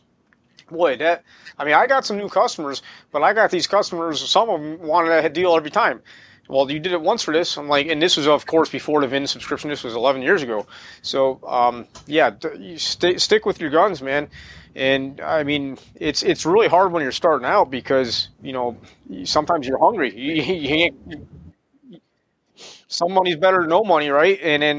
But the only problem is you aren't going to be able to ever up that and get what you need to out of it. I mean, recently I just had a little bit of a restructuring with a few things on my end, just increasing prices a little bit. Not, because now I'm spending literally, I don't know, I think I'm spending $80 to $120 more a week now in fuel than I was before for my van. So you have to. Sure. Fuel's going up. I mean, shit. Fuel's going up. And that's one of my biggest problems, too, with mobile. My best customers are all over the fucking place. Wow, that's rough. I got to go an hour in each direction to go to my good shops. Yep. Like, all the shops around here in the city, man, most of my customers, they fucking suck. I go because, like I said, usually it's a broken wire or something dumb. And it's easy money. That's the only reason why I go. Yeah, we covered a pretty large area earlier by myself. I covered a good size area, and then I added more. I added another technician to my team, and then we expanded and everything else. But we were covering a large area. I mean, like an hour each direction. Cleveland, in Chicago, you got the lake to the east. Cleveland, we got the lake to the north. Okay, so that's our border. But we were going an hour that way, an hour that way, and an hour south, and we covered a huge area. And that was good with multiple people, but depending on the size of your operation, if you're a one-man show, that's a lot of windshield time that doesn't pay. Dude, I went to do a VSP for one of the Pedros on the south side, Blue Island. So I actually went to Lansing first to a shop to do a GM program. I was filling in for the other Pedro.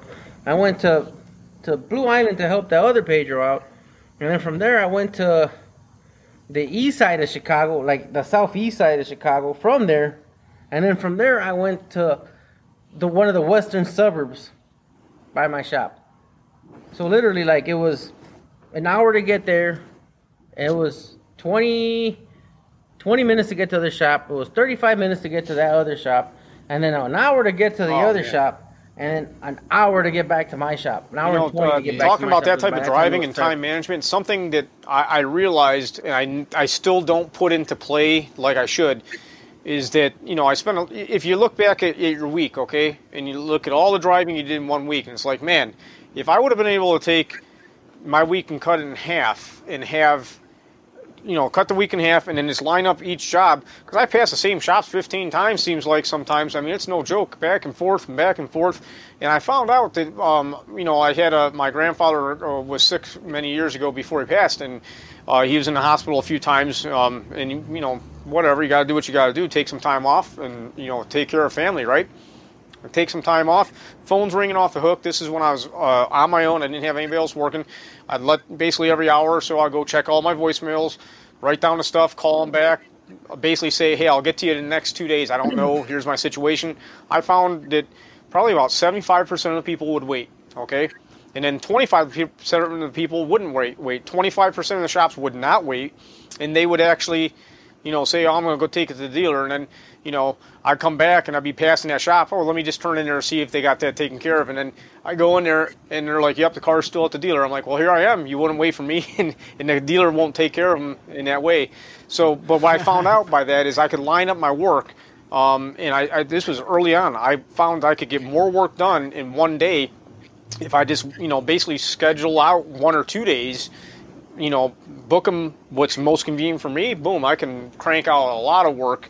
Literally almost doing double what I'd do in a day in 1 day. I'm like, this is good.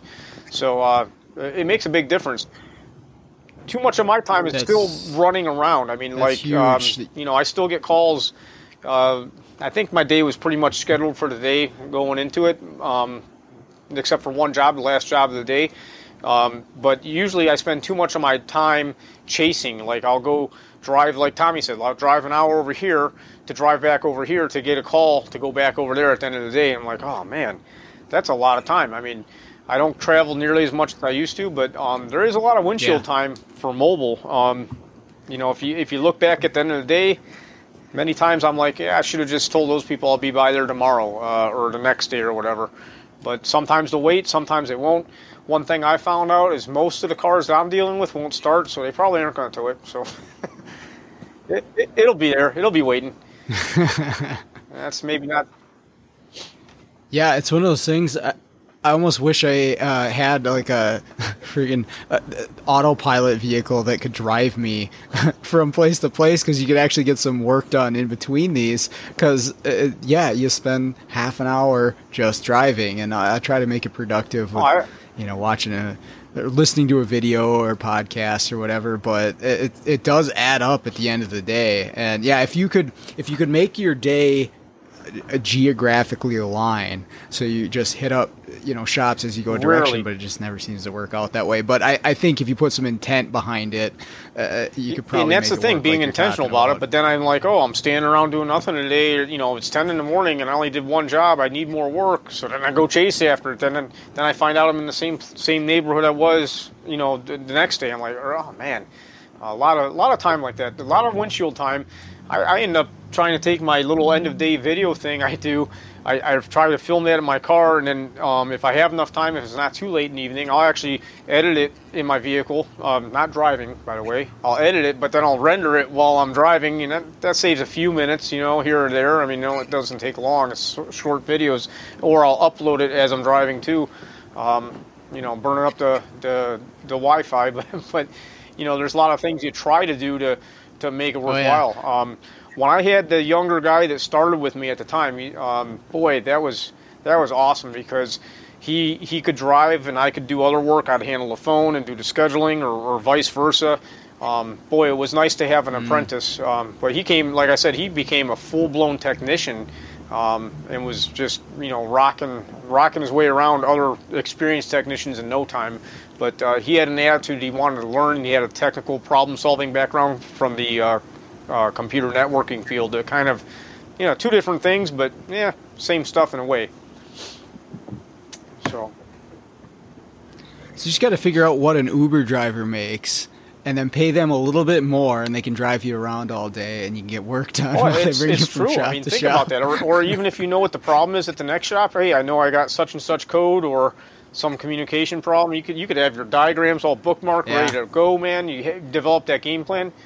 I don't know how long it takes other technicians. I don't have anybody to compare to, because I work by myself right now. But many times it might take me 15 minutes to get a game plan together. I mean, I'm unloading the car. I set up my little computer and I get my U-scope out. I see what's up, or do I need a Pico for whatever I'm doing?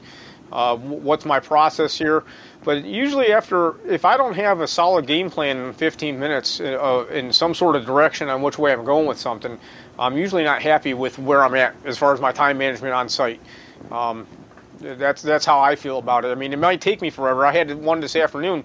I had my game plan, but execution was a hard thing. I was like, man, I can't get this stupid connector done on this GM I was working on. I mean, I fought with this connector for probably 10 minutes and ended up breaking a little tab off of it. But, well, it's unconnected now. We know what the problem is. It'll snap back on, but the CPA is busted. But, I mean, you have a plan, you try and execute it. I was initially going to go to the ECM and do some testing there, but I don't know what it is about this 4.3 and the 14 silver routers. There's not a lot of room to wrestle that computer around to a way that you can have it still plugged in and actually get in there and do some testing. I was kind of disappointed in that, but having a plan, executing it, and then I guess being flexible when it doesn't go as planned. Okay, now what? Okay, what's plan B? That's our game. I don't know about you, Brian, but the only regret I don't have is my equipment. There hasn't been really anything that I bought that I haven't made money on. There's been a couple of tools that has been a little slower, but So I think I shared this in another podcast, man. But all of my tools that I got at the beginning, man, were all used. I got a used MDI. I found the used VCM1.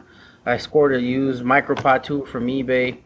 You know, and there's nothing wrong with it. And honestly, I feel like starting off, you're better off trying to find little deals like that and using original equipment.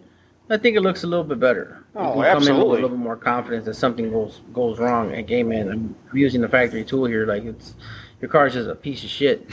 You know, like stuff like that. I think that was one of the best things that I did was not spend. I mean, I scored my MDI one for $300. My VCM was like $350.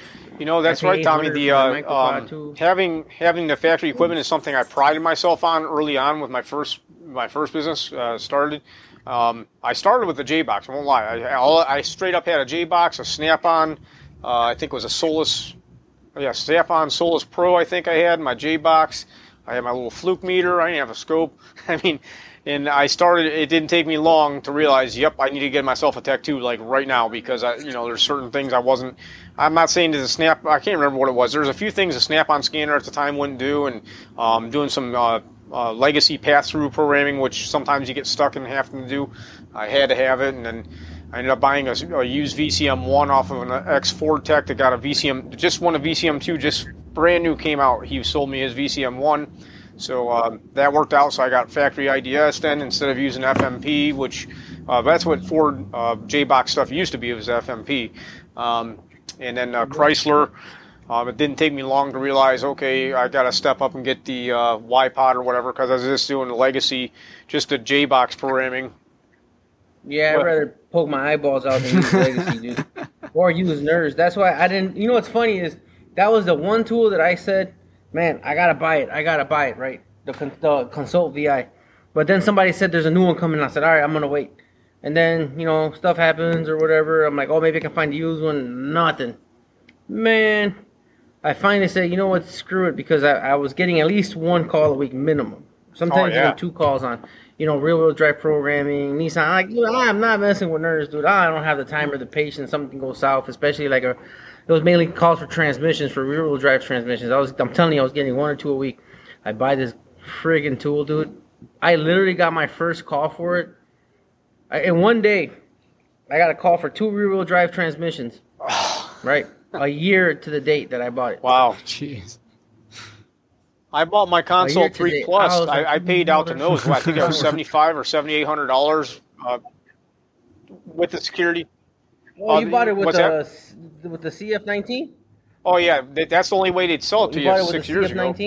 I paid full boat. I mean, that was 70. I think with a VSP security card, it was $7,800 if I'm not mistaken. Maybe it was 75. I don't remember, but it wasn't cheap. But it paid for itself in 6 months. I mean, I was getting enough calls. I had enough training shops, and those rear-wheel drives were a pain. And of course, the P0101 on the Altimas and Sentras or whatever, I can't remember.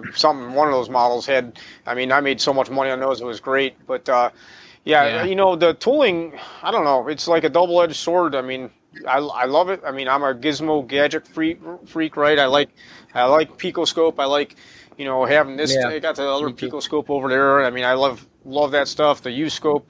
I just got that Auto Pro Pad. I think that's Auto Pro Pad or Auto Pad Pro, whatever they call it. But I don't even. No, not the new one. I got the Pro one. I don't know, it's $2,000 or whatever, but I got that. I'm having fun time with it because it's like, man, this thing just works. It's fast. I mean, turn that thing on, hit a couple buttons, keys are programmed, I'm done. All the equipment I have pays for itself. I mean, if you talk about regrets, I don't know. I mean, not to get all mopey with people, but regrets is I got a daughter that's 12 years old, and I started this business when she was 1, and I can honestly tell you I can't remember 3, 4, 5, or 6. I mean, that's what the mobile business did to me. That's a true thing, and that's not upbeat or nothing. You don't have to share it if you don't want to, Sean. But it's the truth. I mean, I sacrificed a lot to get that business going that I had. I put everything I had into it, and it's a tough one, man. I think it's a blessing for me that I don't have a family, man, and I have a wife who's as busy as I am. So it's pretty good. Like, I mean, I can be out 9, 10 o'clock at night and it's whatever. That's my advantage. I just don't have enough work. Like if I have to work, man, I don't give a shit. Like I'm okay with actually putting in the work. I'm just not busy enough. I'm actually considering kind of like, you know, not moving here. I can't leave at this point, but I think scouting in different areas is a great thing. Any chance? I mean, we were talking about time management. When I hired that one guy to work with me back in the day, I mean, and this was a long time ago, we had slow days. I mean, every day we meet up and ride along together, and I taught him for like 2 or 3 months till I bought second set of equipment for GM and Ford, and I think GM and Ford, that's all he could do. And then it got to the point, sometimes we're busy and we'd split up, and I was like, this is sweet, you know, he's out making money, I'm out making money. That was great, but then we still had quiet times, and we literally, I at this desk right here, I'd sit down with a phone book, literally a phone book, you know, I get the Akron phone book, the old and we're just going through, typing stuff into a database that I'm going to send every shop that's in the phone book a mailer. Because you go online, sometimes the addresses are skewed or whatever, but we were just comparing back and forth, and I put all that extra downtime into marketing and trying to build that thing up. And I did direct mailing. Direct mailing was huge. But, Tommy, you should see, you want to find the top shops that are like within 45 minutes from you. If you already have them as a customer, I would find a way to market to them, direct mail, stuff like that. I mean, I'm not saying that Midas is my best customer because they're kind of a pain. They hired a lower end technicians in a lot of the stores, lesser qualified. But in Midas around here, one of the district managers happened to be walking into one of the stores as the mailman came, and there's my flyer that I sent out. He called me and had a conversation with me, and that turned into, you know, a $20-something thousand a year account. I mean, it was like, oh, okay, that's cool. And I got in with Monroe and NTB and Mr. Tire. I don't know which ones are big in Chicago or where you guys live, but I mean, that's direct mailing stuff. In my opinion, even in 2021, still works. I don't do much of it because I got to hire somebody. I either got to hire somebody to get to the next level, or I don't know. I mean, I really want to do more teaching and training. I mean, Sean, I don't know if you know, but Vision 2020, March 6th, I think I had my first big break to do a little bit of a presentation in front of a bunch of people, and then I was like, sweet, this is awesome. And then COVID. And then COVID came. So, you know, I did that one. It was cool, but and then I enjoy teaching people. I mean, it's so cool when we get the chance to share the little bit we know. I mean, I don't ever want, I'm not a know-it-all, man. I mean, I got so much to learn, it's not even funny. But to take a simple concept that I think is simple and try and explain it to somebody and help them understand it, to make it simple for them, that's fun. That's the best part of my day. If I get to actually work with a technician that wants to learn something and I can show it to them and help them understand it, that's the fun part, man. So I kind of am doing multiple things. I got that membership site I'm trying to work on and get some, put some good information out there on YouTube and all that stuff, but that's a lot of work all by itself. Yeah. Hey, tell us about your website. Oh, sure. Yeah, it's handsonautotraining.com. We have, basically, that's a website with some free resources. Doesn't cost anything. You don't have to sign up to see some of that stuff. I wish I could say I was better at keeping up on that part of the website, but I've been putting a lot of time, effort, and energy into the membership site, which I'm trying to keep it super cheap for technicians, because most technicians can probably afford $10 a month for the core subscription. You know, some of the material I put out there, I charge a whole lot more to teach in person. I mean, I'm, you know, a large sum of money, but I feel there's such a need for the basic electrical and even the basic picoscope and more advanced stuff. That stuff I think technicians want to learn, but it's trying to find it all in one place where they can get it. I mean, you know, this day and age, you know, there's more than one resource out there where you can get stuff from, whether it's YouTube or, you know, there's so many other cool websites and people doing it. But I'm trying to put my spin on how I understand stuff and trying to share it the way I learned it, which fits for some people, doesn't fit for everybody, but for many people it may work. But yeah, that's that. Sure. No, I've been through a few of those videos, and they're definitely good. I haven't made through all the electrical ones yet, but I like hey, thanks for checking out. And you know, anybody has any comments, questions, or concerns, they can always you know, hit me up on the Facebook or whatever. That's sure way of getting it done. And Tom, you're still doing a lot with Train by Tech still? Yep, we will be on tomorrow night. Another live stream. I unfortunately missed the last one, but we're trying to wrap things up. Cool. We'll have some news I mean, for everybody coming up. One of the things I gotta say about like I Sweet. said, this day and age, there's so much good information and so many groups trying to help technicians. I mean, if you're a technician that wants to learn, I really feel that you're in a great time. I mean, a lot of people like me or whatever, the internet was kind of in its infancy when I was turning a wrench and learning. There was no YouTube or anything like that, or maybe, well, there was towards I don't even know when YouTube came out, but it wasn't like it is now. I mean, you type in a problem and it'll probably be up there. The funniest thing is sometimes I'll type in something trying to figure something out and I forget that I already made a video on it. That's like a kick in the pants. It's like, oh man, well, why is my video coming up here? Oh, I did.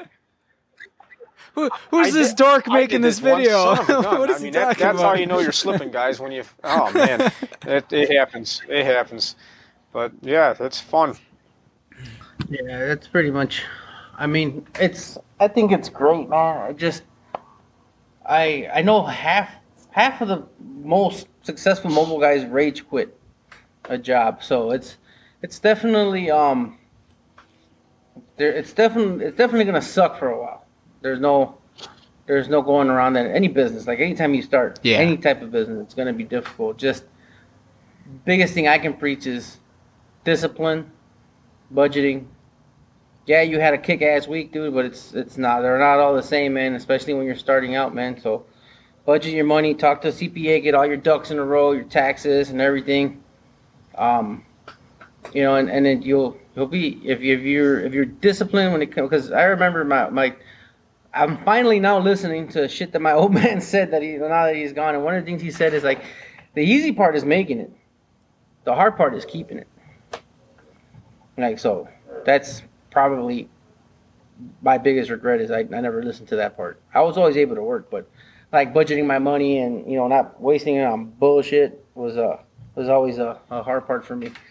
But, that sometimes we live, we learn. I mean, that's a fact. And, I guess if you're starting out mobile, just understanding that, running a business is a little bit different than just getting a paycheck. Some guys are comfortable with that, others aren't. But, hey, if you have a bad week and nothing comes in, well, you better not be spending anything or the kids are going to get skinny real quick. Yeah, sick days, holidays, you get hurt. I mean, I don't know how it is for different states, but I mean, unfortunately, it's a weird thing if you're self-employed and, something happens to you. It's like, well, workman's comp. Yeah, right.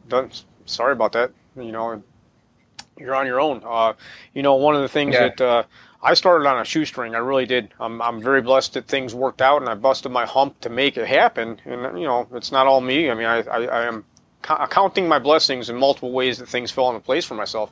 But, boy, I tell you, I look back, I'm like, I started out with X amount of dollars in the bank. If I did, basically I said, if I can't make this work in 2 months, I got to be able to at least start paying my mortgage and this and that and other thing in 2 months. And I did. I mean, I cooked it hard.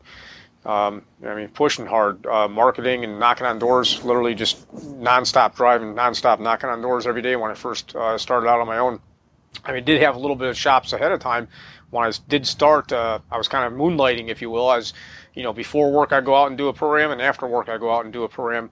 Not all the time. It only happened to, every now and then. But then the phone started ringing in the middle of the day. I'm like, what's this? And I can't be talking on my phone. And basically, I had a conversation with my boss. He was a great shop owner. That's the guy that told me about that 15 Commandments of Peak Performance and Sales. He made the whole team listen to it.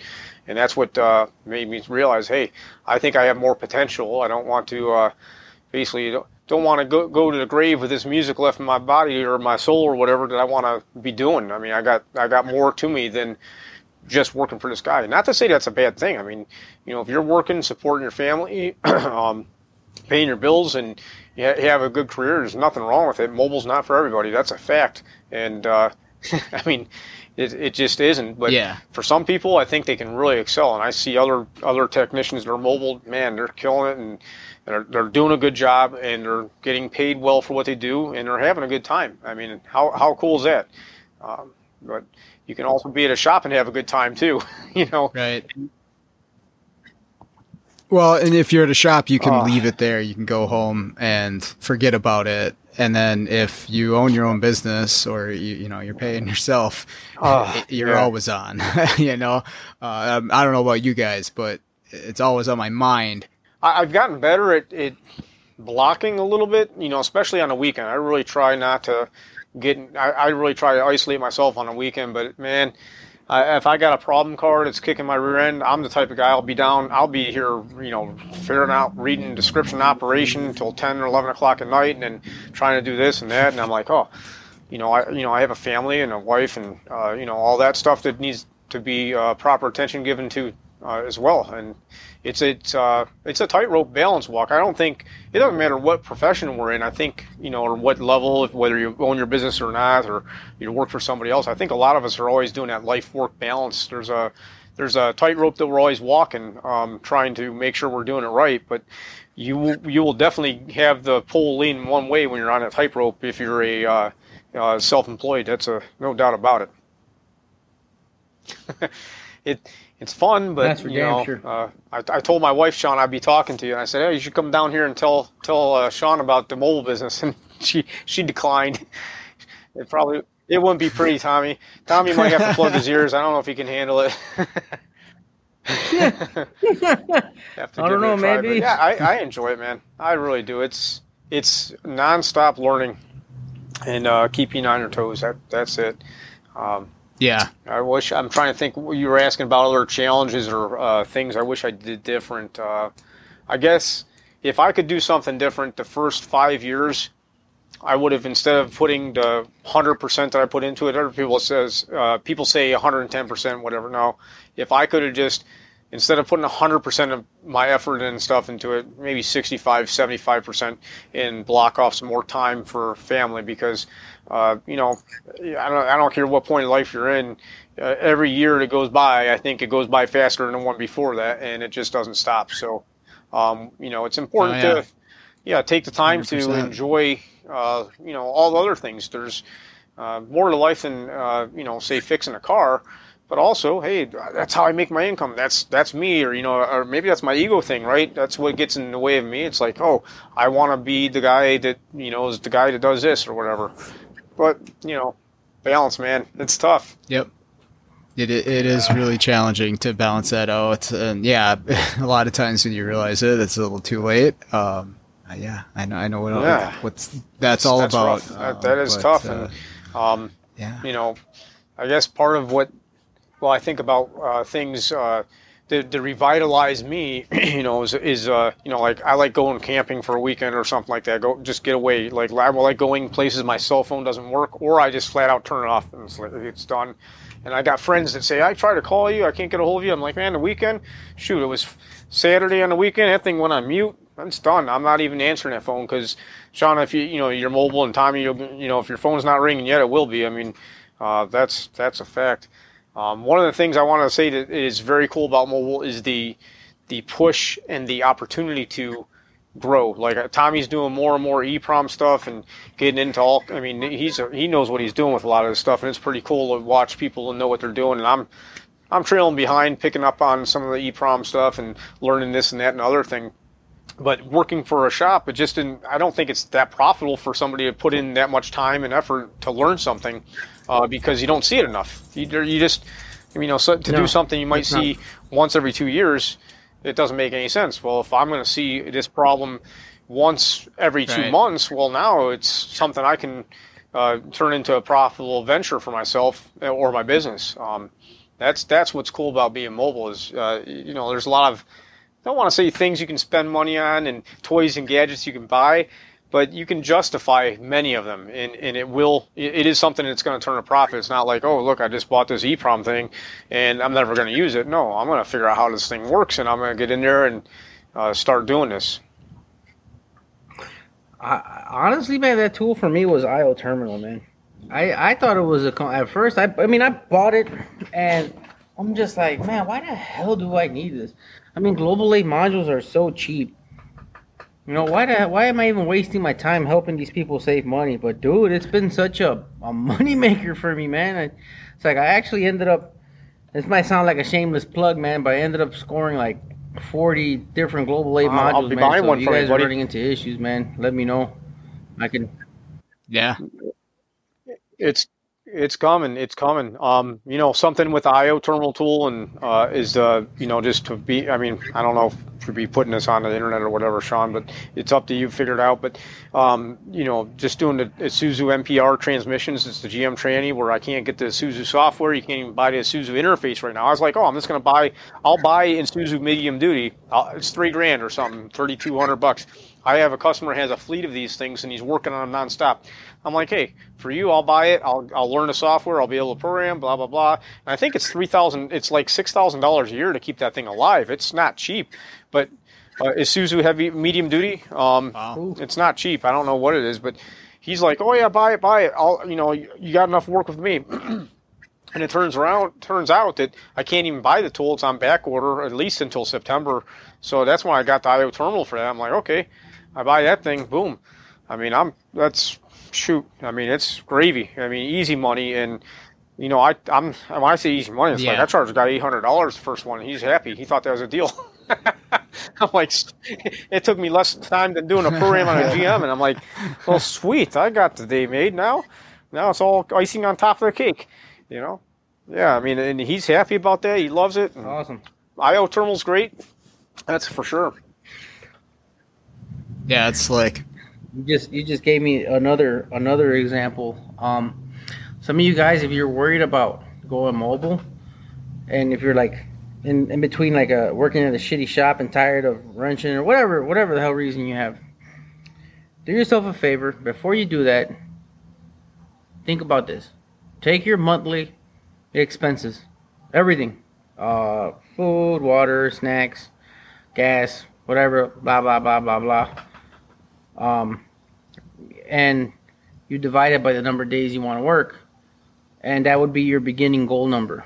Whether it's $200 or $300, and then that's your set. That needs to be your goal for the day. So you're out on the streets hitting the pavement until you made your goal. Just to add to what Tommy said, I like that idea. And just go on top of that, figure out what your other expenses are. I mean, it's like, hey, on business expenses, it's like, okay, if you're buying service information from ALLDATA or Identifix, you got to add that up and have a firm number in your mind. And I like to say, I try to base my number on a 50 weeks a year. So that makes it easy. Instead of trying to take that and, multiply this by whatever and divide it by whatever. No, I just go straight out. I figure out how much it is per month, multiply that by 12, divide it by 50, and this is what I need per week. And on top of that, I'll break it down into days, divide that by 5. And now I got myself a pre-cooked in 2-week vacation, which I never take. I should take, but I don't. I'll take a couple days here and there, but that's how I do it. And then you add that number to the number Tommy just said, and now here's your nut you got to crack. I mean, you have to get to this, or else you're not gonna be doing well. I mean, it's a fact. right. I don't have any, the overhead, in my opinion, for being mobile. Like in my end, I have a vehicle I use, and of course, fuel has gone up significantly. So you got the automobile fuel, my GM, Ford, and Chrysler. I pay all that stuff by the year. I mean, it's straight up because I do enough of it. It just makes perfect sense to buy the annual subscriptions. And then basically everything else, any other subscription besides the ALLDATA and Identifix that I use, are all kind of little things here or there. I mean, little tiny things. One big thing that people don't believe or are surprised that are asking about mobile business that I pay is like I pay a large fee to be a member of a marketing group. It's other business owners, not mobile, not technicians, not automotive. I'm talking, we got, there's hairdressers and chiropractors and attorneys and a bunch of other people in that, but it's all about marketing and dealing with people. And it's just really cool to rub shoulders with other like-minded, maybe not like-minded in the sense that they can fix a car, but like-minded in the sense that they know what it's like, that if they don't produce something, they're not going to get a check. That's something I found very beneficial. There's all kinds of groups. There's BNI, which I was a part of one of those things, or I went to free meetings, but there's other mastermind groups which are pretty cool. and it takes time. You talk about time. That's one thing that, I spend probably a full day a month. By the time I do some other stuff with those group, it takes a whole maybe 7 hours out of my month each month. But I feel that the return on the investment in myself is well worth it, if you know what I mean. It pays dividends, especially when you're dealing with other people that step outside of your business and will tell you. And sometimes you don't like to hear it either. That's the hard part, man. Talk about an ego I have. That is the hard part when people tell me how to do something. Oh, wait a minute, you're not going to tell me. But it's true. I mean, I have to be open to that. And one of those things, I mean, I don't know if you guys have ever watched some of the YouTube things or whatever, but these guys are the ones that told me, you got so many subscribers, blah, blah, blah. You need to make a video every day. I'm like, a video every day? That's a lot of work, man. They're like, no, get out there and do a video every single day. Try it for 2 months, and you tell us how many more subscribers you get, and how many more views, and how many more people, click on your thing or whatever. So we'll see if it works. It seems like it is, to be honest with you. I'm getting better and even faster at editing. I can tell you that right now. But yeah. Any other questions, Sean? Did you have anything? I think you guys covered it pretty well. There's a lot of good advice there. I'm stealing some of that advice for sure. I mean, man, I don't have anything to hide, I guess, anymore. For so long I ran my mobile business, and there's competition and this and that at one time, and now it's like, you know what? I'm lucky enough that I got to the point where I have a reputation of somewhat good standing, I feel, but I don't want to say I'm leaning on that like a crutch, but it's like, hey, my goal is to do a good job, and if I can help somebody else do a good job too, like even these other guys that are used to work for another company, long story in my area, so there's some competition that's kind of like, I don't want to say hitting close to home, but I know who they are. It's like, hey, we talk and, talk about stuff and help each other out sometimes with tough problems, or even fill in on our job if somebody can't get somewhere fast enough, if need be. That happens. I don't have anything I don't think that I'm getting anywhere by cutting throat in somebody else or cheating or backstabbing or whatever. It's not like that. You go much further in life helping other people out than you do cheating or whatever, or beating them up. So, yeah. Agree. Okay, that's going to do it for today's episode. I want to thank Brian and Tommy for taking the time to chat with me today. Really enjoyed that. And I also want to thank everybody for listening and all the feedback I've been getting. It seems to be pretty consistent, and I really do appreciate what everyone has to say. Other than that, let's get out there, start fixing the world, one car at a time.